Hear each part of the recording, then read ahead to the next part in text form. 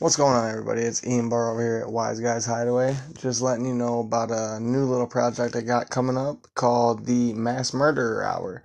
And it might not be a popular one, but it's definitely another one that fascinates me. So this Saturday, April 25th, 2020, I'm going to be discussing the April 20th, 1999 massacre at Columbine High School. And for the faint of heart, this isn't one you might want to tune into if you're super into like the mob life and the whole, organized crime segment, but like you don't want to hear anything about, people just killing people on a whim for no reason, then this isn't the podcast for you. If you're somebody like me who's interested in all facets of crime, whether it be organized crime, whether it be, gangland crime, whether it be mass murder, whether it be serial killing, whether it be, you name it, I've studied it, you guys. So this Saturday, tune in for the massacre at Columbine High School, the April 20th, 1999 rampage of Eric Harris and Dylan Klebold. We'll be breaking that down this Saturday,